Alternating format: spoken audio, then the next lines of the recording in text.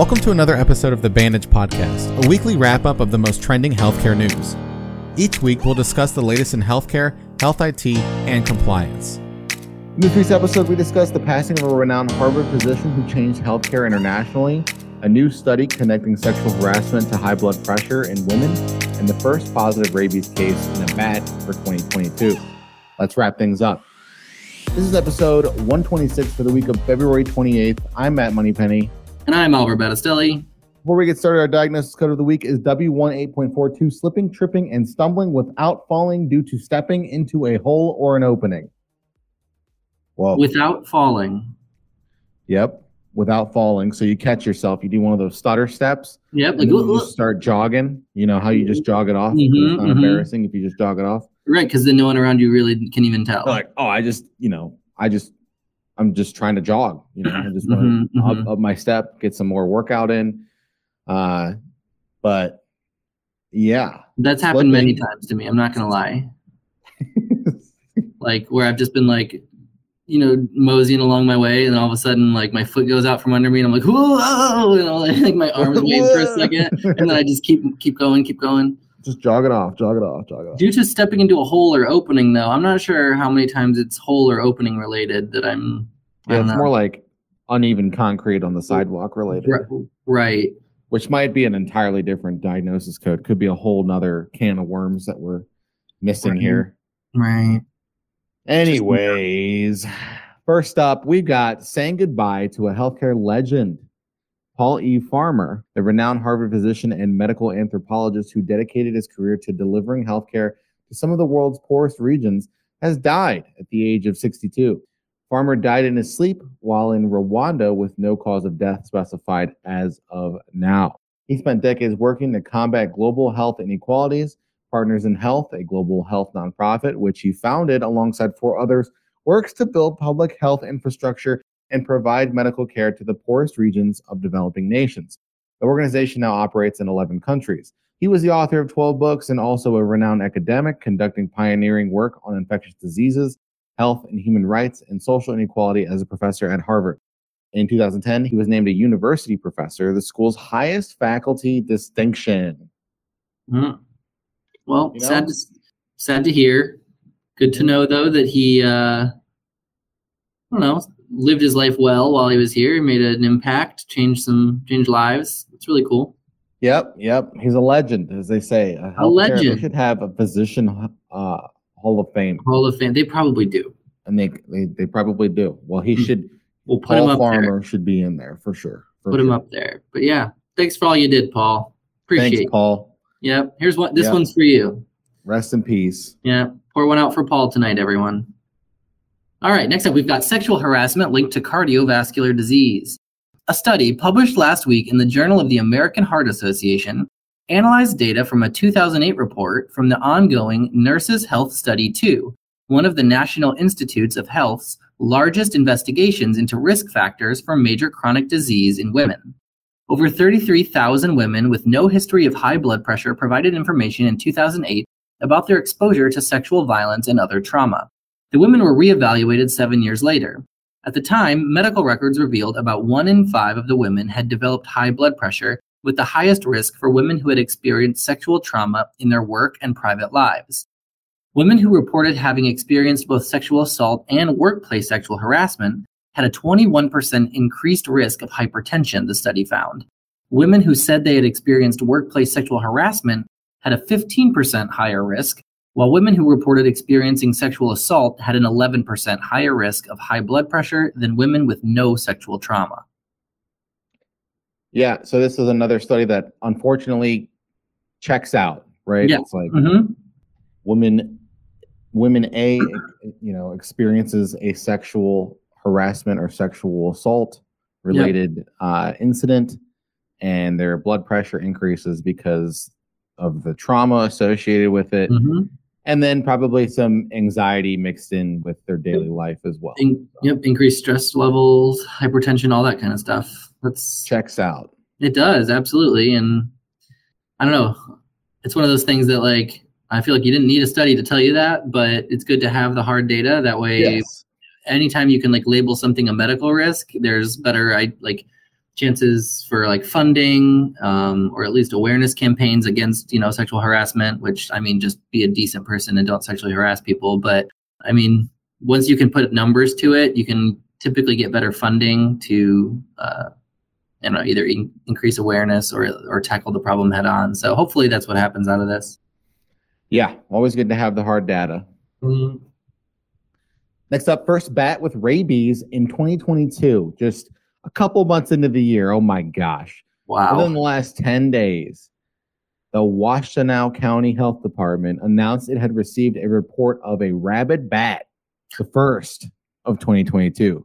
Which I'm assuming is that in the entire country, or is that just in the county? We'll discuss as I continue. Bats, along with coyotes, foxes, raccoons, skunks, and unvaccinated household pets, can carry rabies. It's a viral disease that we all know and love, found in saliva of infected animals. The virus is transmitted when an infected animal bites or scratches another animal or person.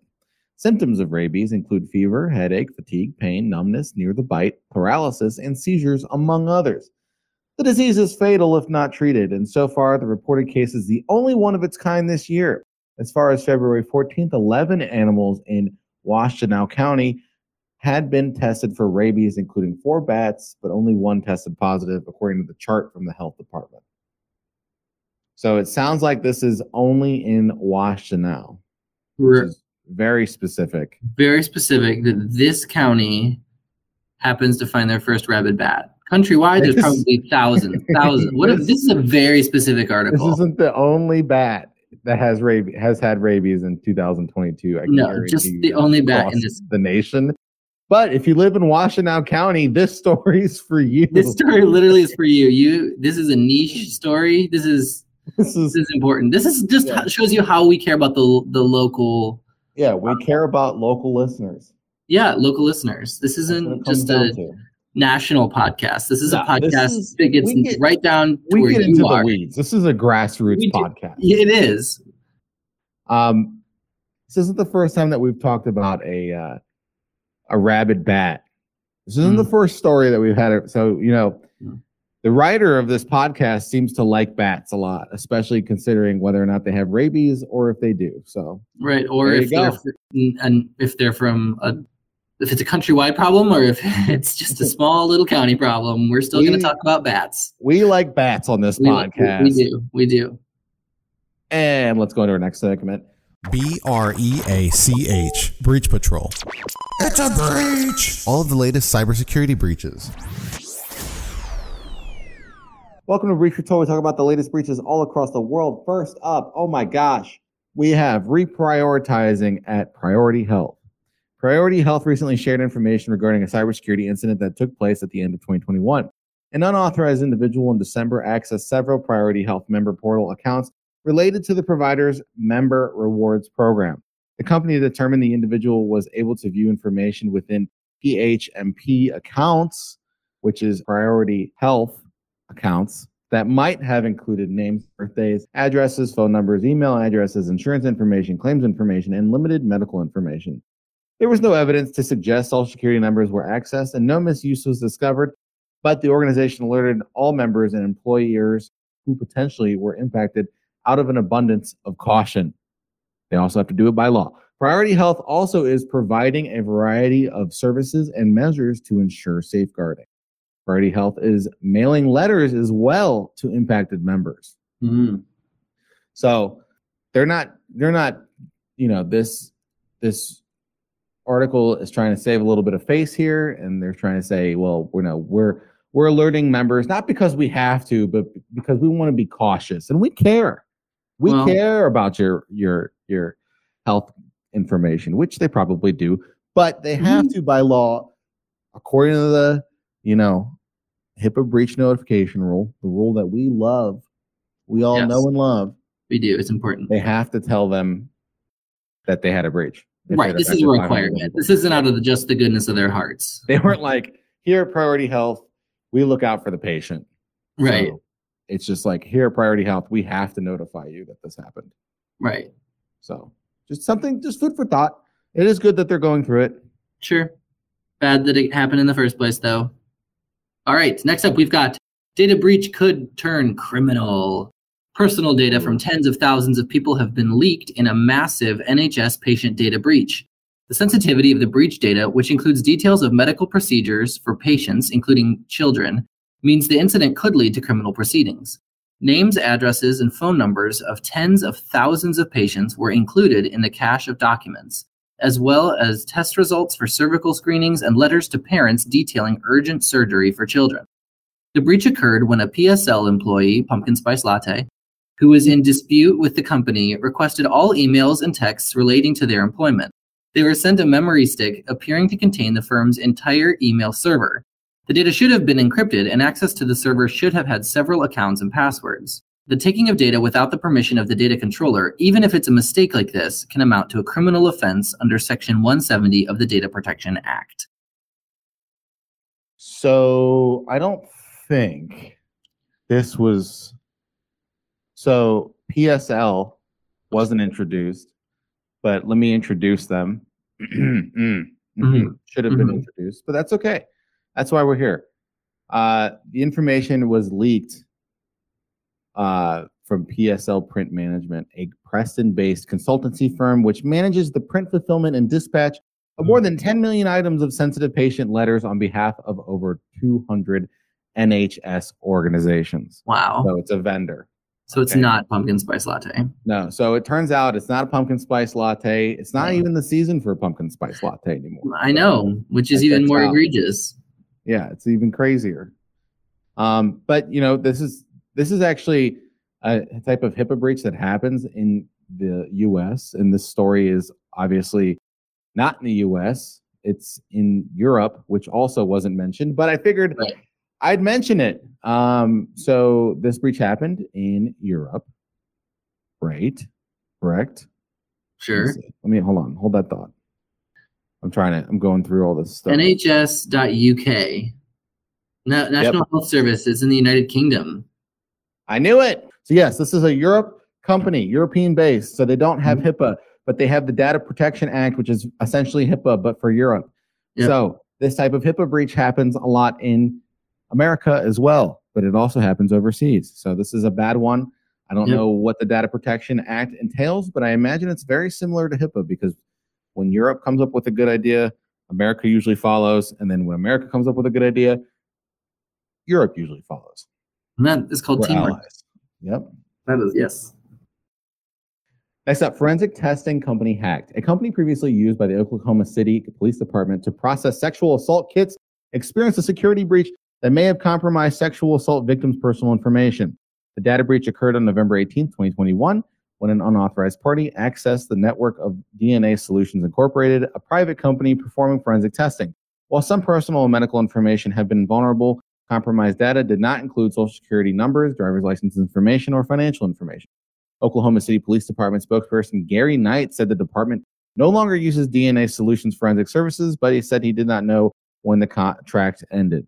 The police department will send out its own notification of the data breach to individuals who participated in the department's sexual assault kit collections, according to the statement from police. So I'm wondering if this is considered a HIPAA violation. I mean, I assume it would be. I mean, sexual assault is a... Yeah, I guess it. Yeah, I mean, medical... It's protected health information. Yeah, it would be, especially if you had like a sexual assault kit, like that's a medical procedure. I imagine those kits are probably administered by a physician. Yeah, they would need to be, I would assume. I don't think like Joe the cop is going to administer sexual assault kits. It just doesn't sound appropriate. Right. Just saying it out loud doesn't sound appropriate. But yeah, this is not good. I mean, this is very, very sensitive information, not only just because it's protected health information, but because of the nature of the protected health information that it's covering. Yeah. So hopefully they figure that out. But it goes back to the whole rant I had about municipalities in a previous episode, where municipalities aren't that great. Local municipalities don't have good cybersecurity. They don't. Nope. They tend to be victims of this even more than private companies, which also... And hackers are starting to realize that, because one hacker probably, it's just like a trend. One hacker was successful, got a bunch of information from hacking one municipality. It was covered on the media because it has to be covered on the media because they have to make sure that they notify people of the breach. But also the double-sided sword of that is hackers are like, oh, I'm going to start trying to hack other municipalities. And then we have the snowball effect. And here we are. Yep. And that's it for this week's wrap-up of your weekly healthcare news. I'm Matt Moneypenny. And I'm Albert Battistelli. We'll see you next week. Bye. Thank you for listening to the Bandage Podcast produced by eTactics.